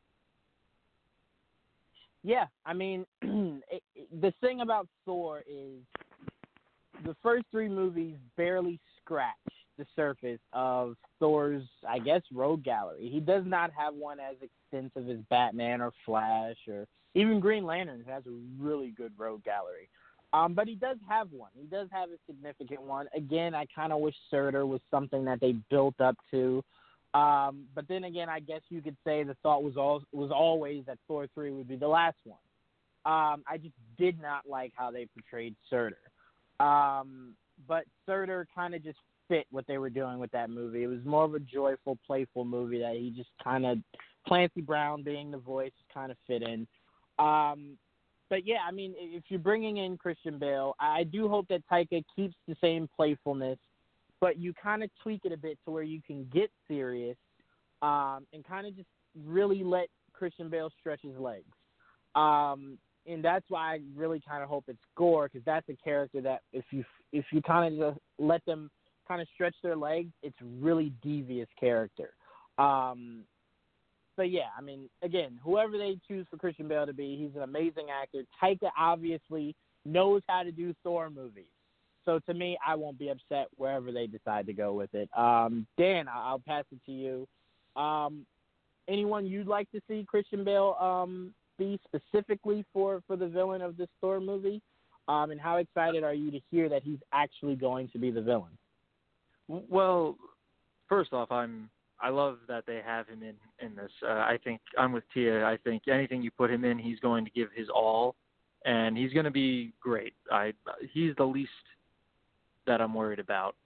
In terms of who I think he was going to be, and you made a great argument for Gore, because I think he's more of he's a relatively new villain, is he not? Gore's been around for a while. Not. Okay. I don't want to say that long. I'd say maybe, Joel, early 2000s, maybe around newish. There. Yeah, I would say newish, but not newer. New to me. I didn't grow up with him, so. Right, because I remember I've seen a lot of panels of him recently, like him battling King Thor and whatnot. But I do think that would. Yeah, go ahead. No, he's an older character. I just think he became popular again recently. That's what it is. Okay, yeah, I think in terms of being able to stretch his legs and his acting chops, you could probably. I think that would be the best bet with going with Gore.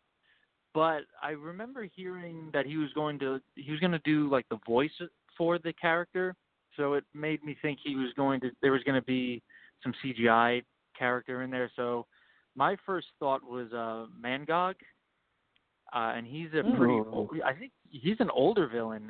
He was around for a long, long time, and I did a little research on him, and supposedly he's way stronger than Thor. And he gets his powers from hatred. So I don't know if that's something because it's love and thunder. So maybe hatred has something to do with it. I don't know. Just as like just like a little juxtaposition there. But I think, and he's this large creature. So obviously you could have Bale do the voice for it. But I don't know. I don't know if Bale would go for something like that, you know? Yeah, I'm not sure. I will say this. I want us to keep this in mind. That was great pick, Dan.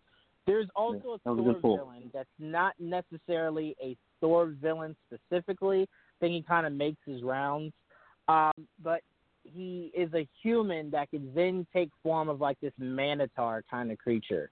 But he's like a businessman. Like he owns this corporation or whatever. But like, he could turn himself into like this monster.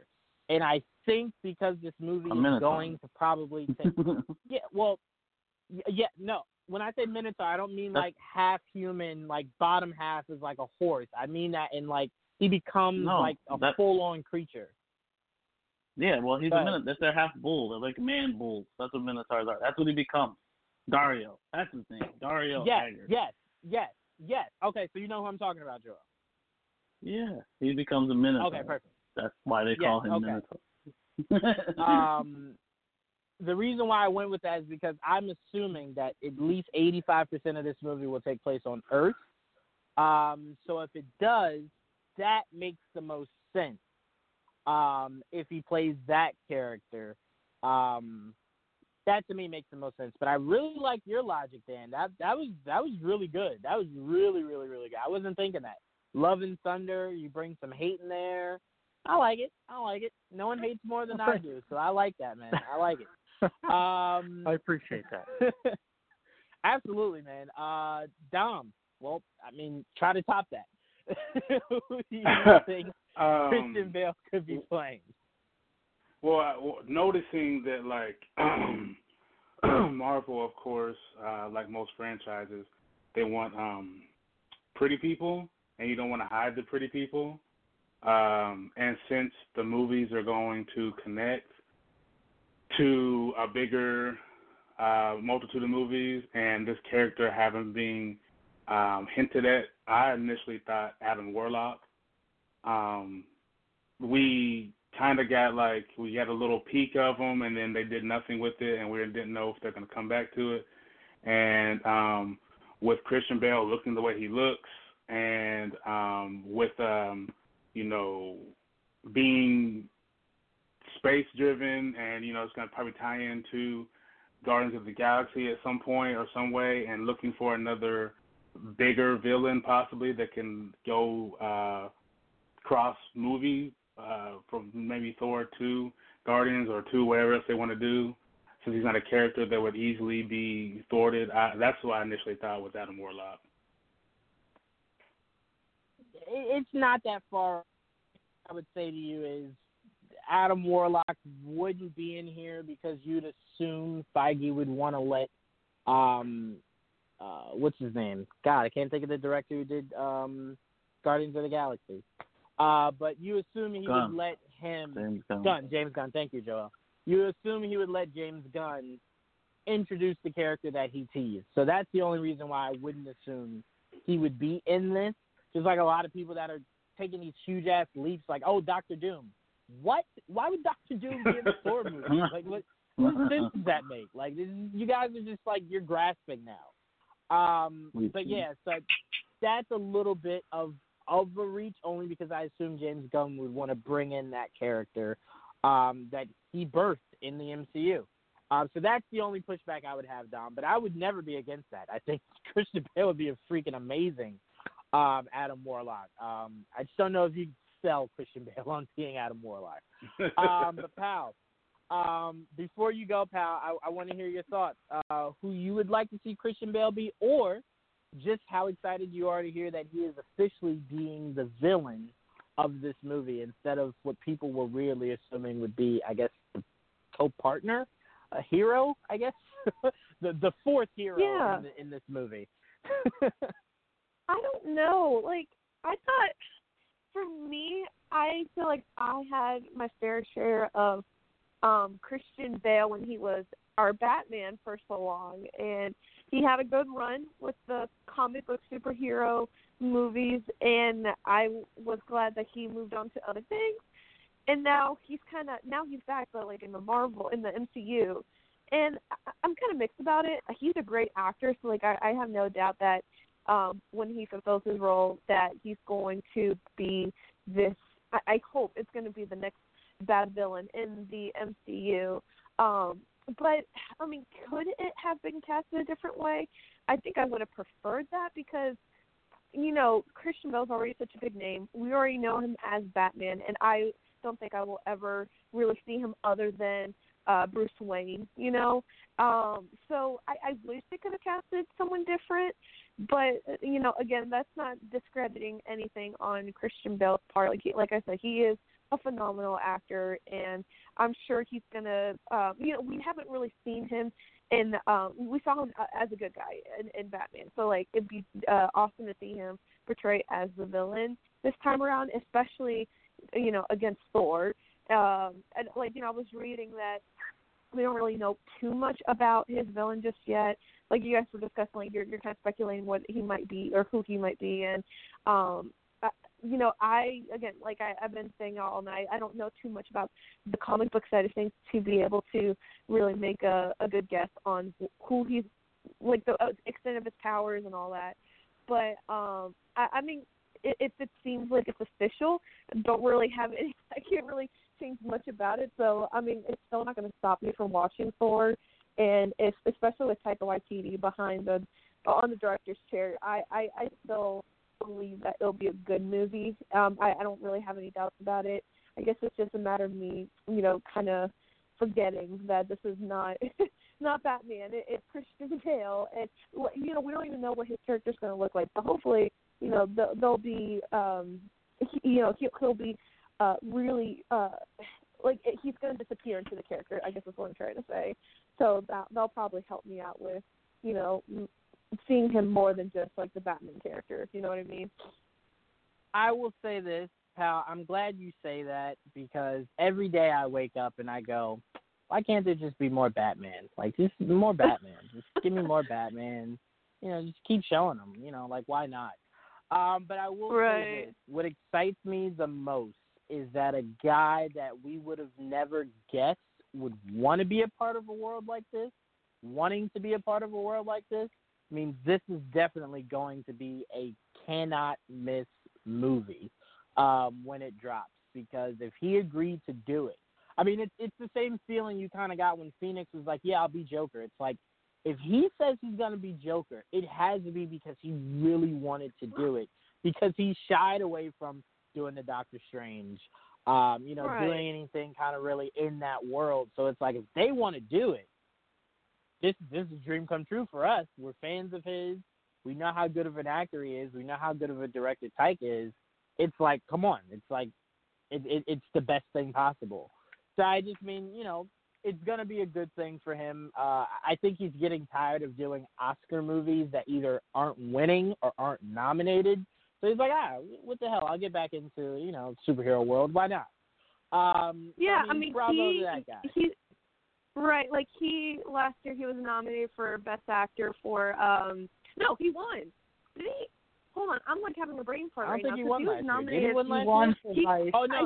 He won he did win last year. But he did, because he said thank you, Satan. I remember that. Yeah, he said thank you, Satan. I remember that. Because all that, makeup. He was Dick Cheney, so like he was wearing all the makeup and Batman and all that. Yeah. But I mean, and then this year with Ford versus Ferrari, a lot of people thought he was a contender, possibly for Best Actor or Supporting Actor, depending on how they were going to characterize it. But he didn't get nominated. So, some people said he was snubbed for that. It's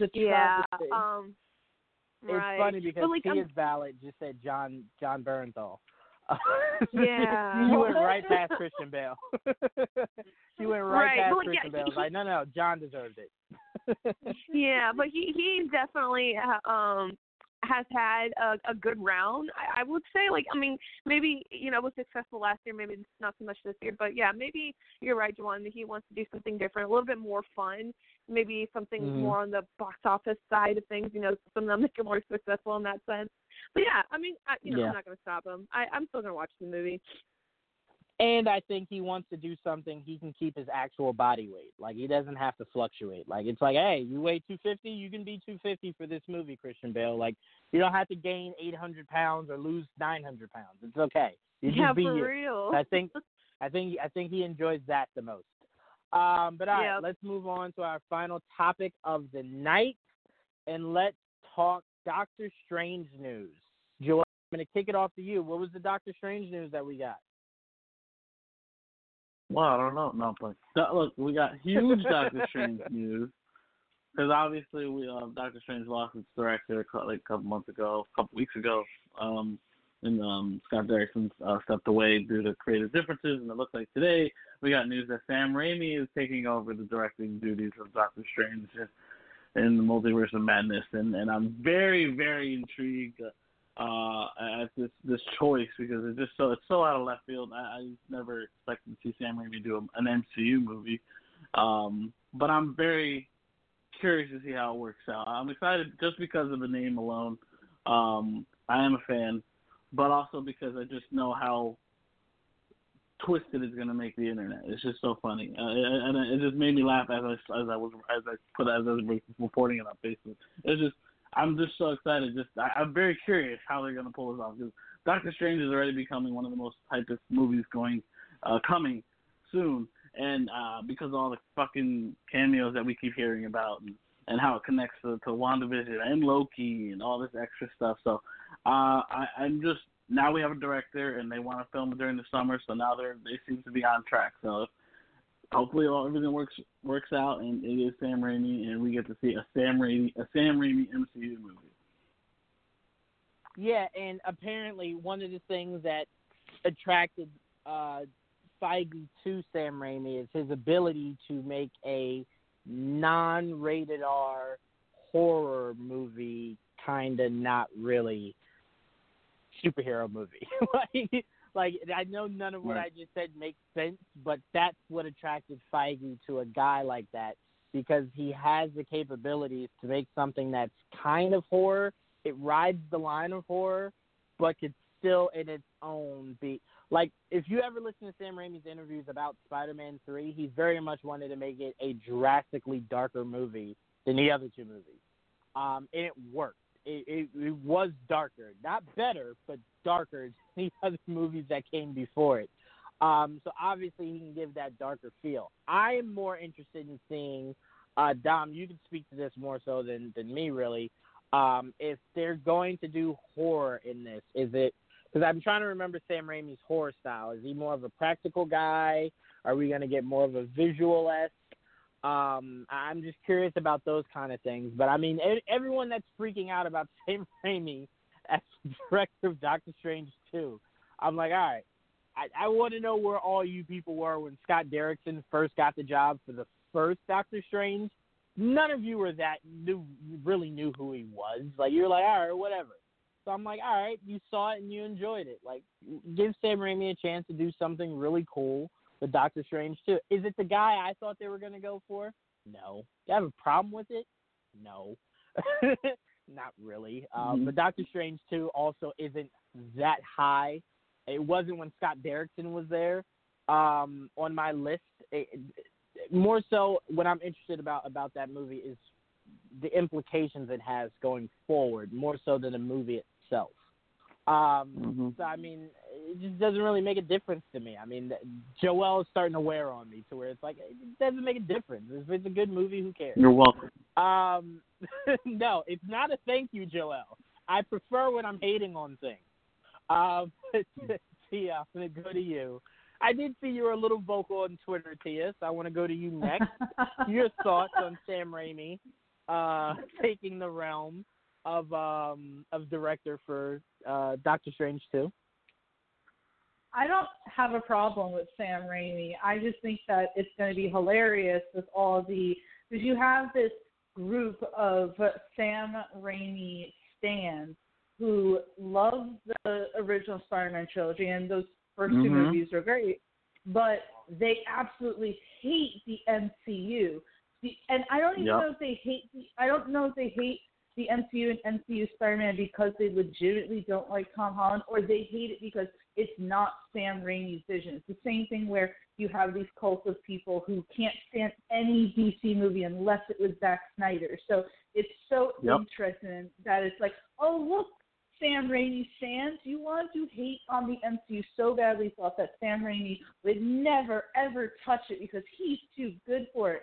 And guess what? He's coming in and doing a Doctor Strange movie. So I'm fine with it. I talked about how I didn't mind that Scott Derrickson walked away. If he wasn't truly into it, then fine. You know, I'd rather have a director who likes it, who's dedicated to it, other than a director who's like, I just did it because I was contractually obligated. So if he steps away and Sam Raimi has a good vision and he's going to make it something great, because I liked the first Doctor Strange, but it could have been improved on. So let's get a fresh face to the MCU and see what he can do. I have no problem with Sam Raimi at all. I just think that the Sam Raimi stands are kind of hilarious to mess with sometimes.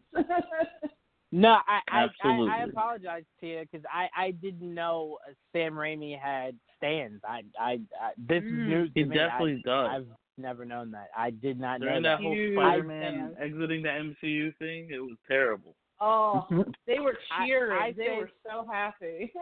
I say this for Sam Raimi stands, the same as I say for Zack Snyder stands, is what Zack did for the DCEU was not something that you should necessarily be proud of unless you're talking Man of Steel.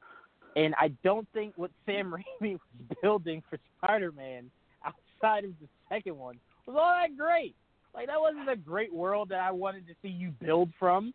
I mean, you took half of his rogue gallery and put him in 3 movies. It was like, were you going to flesh this out at all, Sam? So, no, not really. No. He had a great second movie that I think is high in superhero movie history. But overall, he didn't have a great trilogy. He had a great second movie. Just like Zack Snyder had a really good Man of Steel movie. Everything else can be argued upon. I never would have guessed that he could have had stands. Like, this is so much fun. Please, Tia, any stands that you see on Twitter, tag me. I have to talk to them. I have to get their cerebellum. Oh no, I need to. I want to. But Dom, I'm gonna go to you next. Your thoughts on Sam Raimi ultimately replacing Scott Derrickson? I think he fits. I wouldn't say I'm a stan necessarily of him, but I have enjoyed his works throughout my life because I grew up watching like the Hercules show and the Xena show, and he produced on those. Yep. And big fan of like the Evil Dead trilogy and then the remake. So I feel like he's good at balancing horror and comedy, and I know the MCU likes to have a little levity in their films, especially with the movie that's going to be a little darker. So I think he's a good fit. He likes to do, a little more gory type stuff, so of course he won't be able to do that, but I'm sure he'll find some kind of workaround. I'm sure his brother will be in there somewhere because they usually work together in some capacity, whether his brother's an actor or help writing or something. So I think it's going to work out pretty well. Yeah, I mean, like I said, it's nothing to freak out about, mainly because it's like, let's wait to see what his idea is. I'm like you, Dom. I was a huge fan of his, mainly because of my dad forced me to watch half of that stuff that you named. I still think Drag Me to Hell is one of the most slept-on horror movies of all time. Yeah. I thought he did a freaking amazing job on that movie.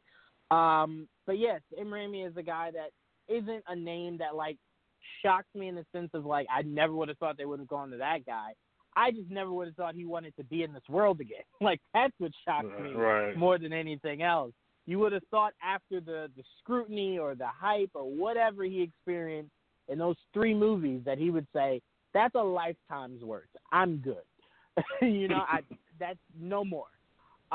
So, I mean, I'm really interested to see what he does with this. I am also interested to see how much input he has.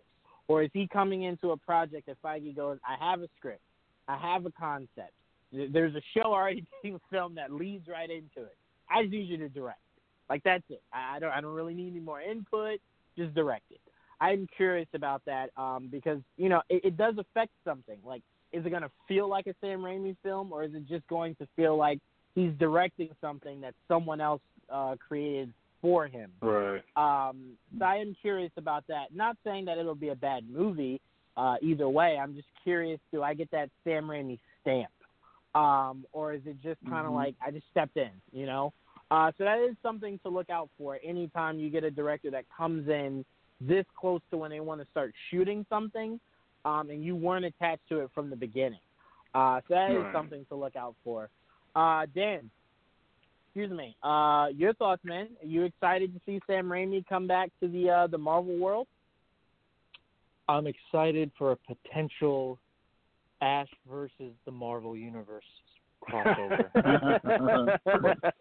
Only if he meets Deadpool. Yeah, right. Yes, exactly. That's a given. We got to get that going for sure. I like Sam Raimi.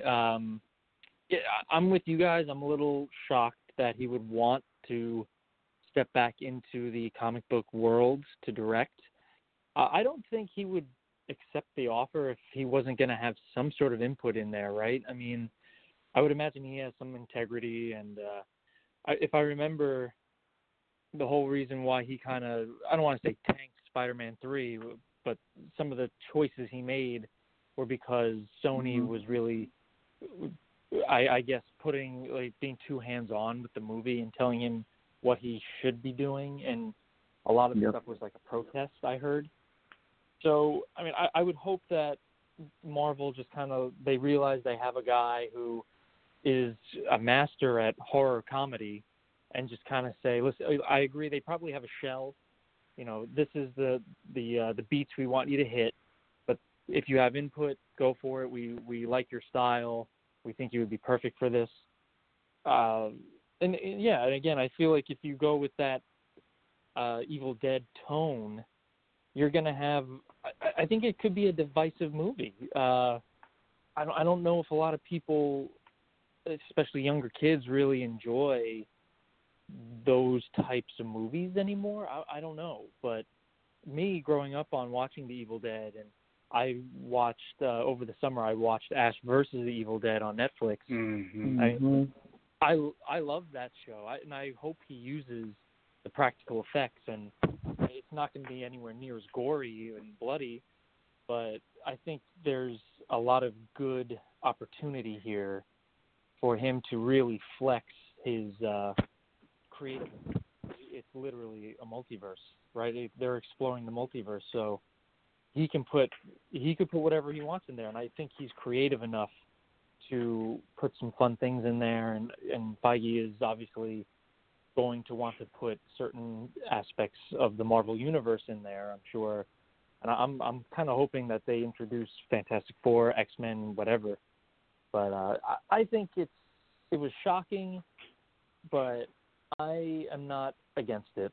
I think I'm more intrigued now than I was when Scott Derrickson was going to direct it, because I feel like Scott Derrickson he's a fine director, but I thought Doctor Strange was very cookie cutter, where it was just, this is how he becomes Doctor Strange, and this is the enemy he fights, and there's an Infinity Stone. So it was just very by the book, and I want them to really expand on. I mean, this character has gone to hell and fought the devil, so I want to see shit like that, man. Like, give me some intense fighting and demons, and the Sam Raimi is the king. Let's do this. Yeah, I mean, look. First of all, I want to say this, Dan. No need to tippy-toe around it. Sam Raimi, 1,000%, made a hate movie out of Spider-Man 3. That is 100% what he did. He directed it out of spite. That's 1,000% what that guy did. I mean, even if you watch that movie again now, it looks like it's telling two separate stories. Like, once it gets to the halfway point, it looks like it's a whole nother story being told. Like, it's a whole new shelf life of a movie. So I very much believe he made a spite movie out of that. But more to your point, Ash vs. Evil is very much a trippy kind of acid feel. And that's kind of what I want this to be. I'm with you. The first Doctor Strange, I don't think anyone on this planet has it in their top 10. I'd be shocked if they did. I'd love to have a conversation with them if they do. But it was very much by the book. And I still hold it against Feige or Derrickson, whoever's idea it was. That's not how you introduce Dormammu. I'm sorry. You just could have found some other way to do that. That is not how you do it. That is only a step better than a Galactus cloud. It is just not the way you introduce Dormammu. But yeah, it was very much by the book. Very, very, very much by the book. And news, guys, Joel, I don't know if you've even posted this to the Facebook page yet, but news just came out. Rachel McAdams will not be in Doctor Strange 2. So obviously, whatever he's doing takes him away from his love life, I assume. But it was weird that they gave him a love life and then was like, he can't leave the Sanctum Sanctorum. So it's like, why introduce her? It's like, it just makes no sense. Why was she there in the first place then? So I'm just really interested to see what Sam Raimi does. He is the perfect guy to do it. It's going to be a lot of fun. Do we have any other news, Joel, coming out of Doctor Strange 2? I know Brother Voodoo was mentioned. Was there anyone else mentioned? There was rumors Brother Voodoo may be in it. Mordo apparently is coming back. Obviously Scarlet Witch is coming in. Clea apparently will be debuting in this movie. That's a rumor so far, which is a love interest. But she's a magic character. She's not human. Right. That makes sense. God. Yeah, I believe she's part of the Dark Dimension. She's in that area. So, perfect. Yeah, I mean, there's a lot of rumors going around about what Doctor. Like I was telling you before, I mean, there's a lot of different weird shit coming out. Like we may get like an actual multiverse of different versions of characters we know. I mean, again, that's all rumor, but there's a lot of different. Like there was rumors of Ms. What's her name? America Chavez possibly showing up in the movie because she's from a different universe. you know. So I don't know. Mm-hmm. I mean, this is only the beginning. So we're gonna learn a lot more in the next couple months. But it looks like Doctor Strange 2 is going to be full of stuff. Like, it's gonna be crazy. Before we go, because this is our last time, I do want to ask you guys one last question about this movie, especially with him signing on. Do you feel as though it'll be an unfair situation for him to be in if this movie is not a critical success? We're not talking box office, because we know how Marvel always finds a way to make its money in the box office, even if the movies aren't good. If it's not critically acclaimed, do you think these people will put it on him, or do you think this will just fall in the caliber of just not the best Marvel movie? Joel, do you think all the pressure will be on the director? No, because, I know, because the director barely gets all the credit sometimes, because Kevin Feige is that powerful person. He chose the director. This is the direction he wanted to go in. The directors only have so much say, so at the end of the day, they'll get some fault, but I don't think they'll get the brunt of it. See, I get what you're saying, and I don't disagree at all. Then just roll with it. No, hear me out. It's not a disagreement. It's the only thing that I take from that is he never gets blamed, though. Like, no one ever says, like, Thor: The Dark World was hot garbage. Kevin Feige, what were you doing? They always blame the director. Like, they don't blame Kevin Feige for that. No one's ever said, Kevin Feige, you had a blunder in Thor: The Dark World. I've never heard that. I've never heard people. It was a clusterfuck of it was a Marvel issue. It was. I mean, I don't like to blame Feige either, but at the same time, it was a mess. It is what it is.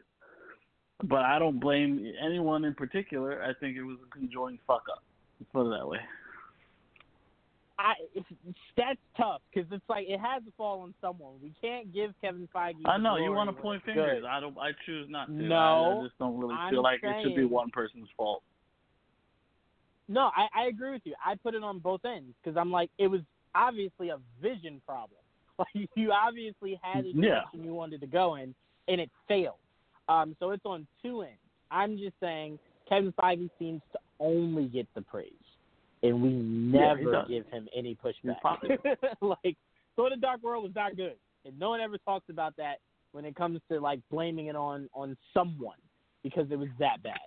But Tia, do you see it the same way as Joel, that it kind of would probably just fall on the group more so than the individual if Doctor Strange 2 does not live up to the hype that it's building? And I'm not saying it like it's supposed to be this Avengers Endgame kind of movie, but it's supposed to have implications that leak out throughout the MCU. So it means more than just being a Doctor Strange sequel. I think that'll go both ways. I think that if it doesn't do well, you'll have the people who dislike Sam Raimi saying that it was his fault having him in it. People will blame him because maybe they were really upset that Scott Derrickson stepped away, and then they'll put the blame on Kevin Feige for pretty much for what they believe is restricting Scott Derrickson, which is the reason why he stepped away in the first place. So then people will believe that means that Feige was obviously restricting Sam Raimi. No, I get you. I get you. That's always my mindset. My dad actually called me out for it when I was telling him that Seven Underground or whatever the hell that stupid movie was that Ryan Reynolds did. He goes, I think you only hated it because Michael Bay did it. And I'm like, that's very fair. I think that might be why, but it still was not a good movie. But yeah, people are going to find a reason to blame. Thank you, Tia. It was terrible. Thank you. But people are going to find a reason to blame Sam Raimi if they don't like Sam Raimi. We know that that's just the history of life. But yeah, I mean, to me, I think we all can agree. We hope that this is a huge hit because of its implications, and we hope it's a huge hit because hopefully we can get Sam Raimi to come in and round out the trilogy in doing, if they do a Doctor Strange 3. We hope this isn't the last time we see Sam Raimi directing a superhero movie. I think we can all agree on that. Word. Dan, Dom, Joel, Tia, Pal, KJ. I want to thank you all for joining us for a special Wednesday night of Geek Vibes Live. We will be back this Sunday. We will see you guys the same time, same place next week. Peace. See ya. Peace. Are you tired of watching the same old awesome movies? Are B-movies more your style? Then the folks over at They Call This a Movie have you covered. Join us every Thursday as we review the worst of the worst in sci-fi, action, comedy, and more. We are available on iTunes, Stitcher, Spotify, and Podbean at theycalledthisamovie.podbean.com. They Called This a Movie, testing the strength of friendships, one terrible movie at a time.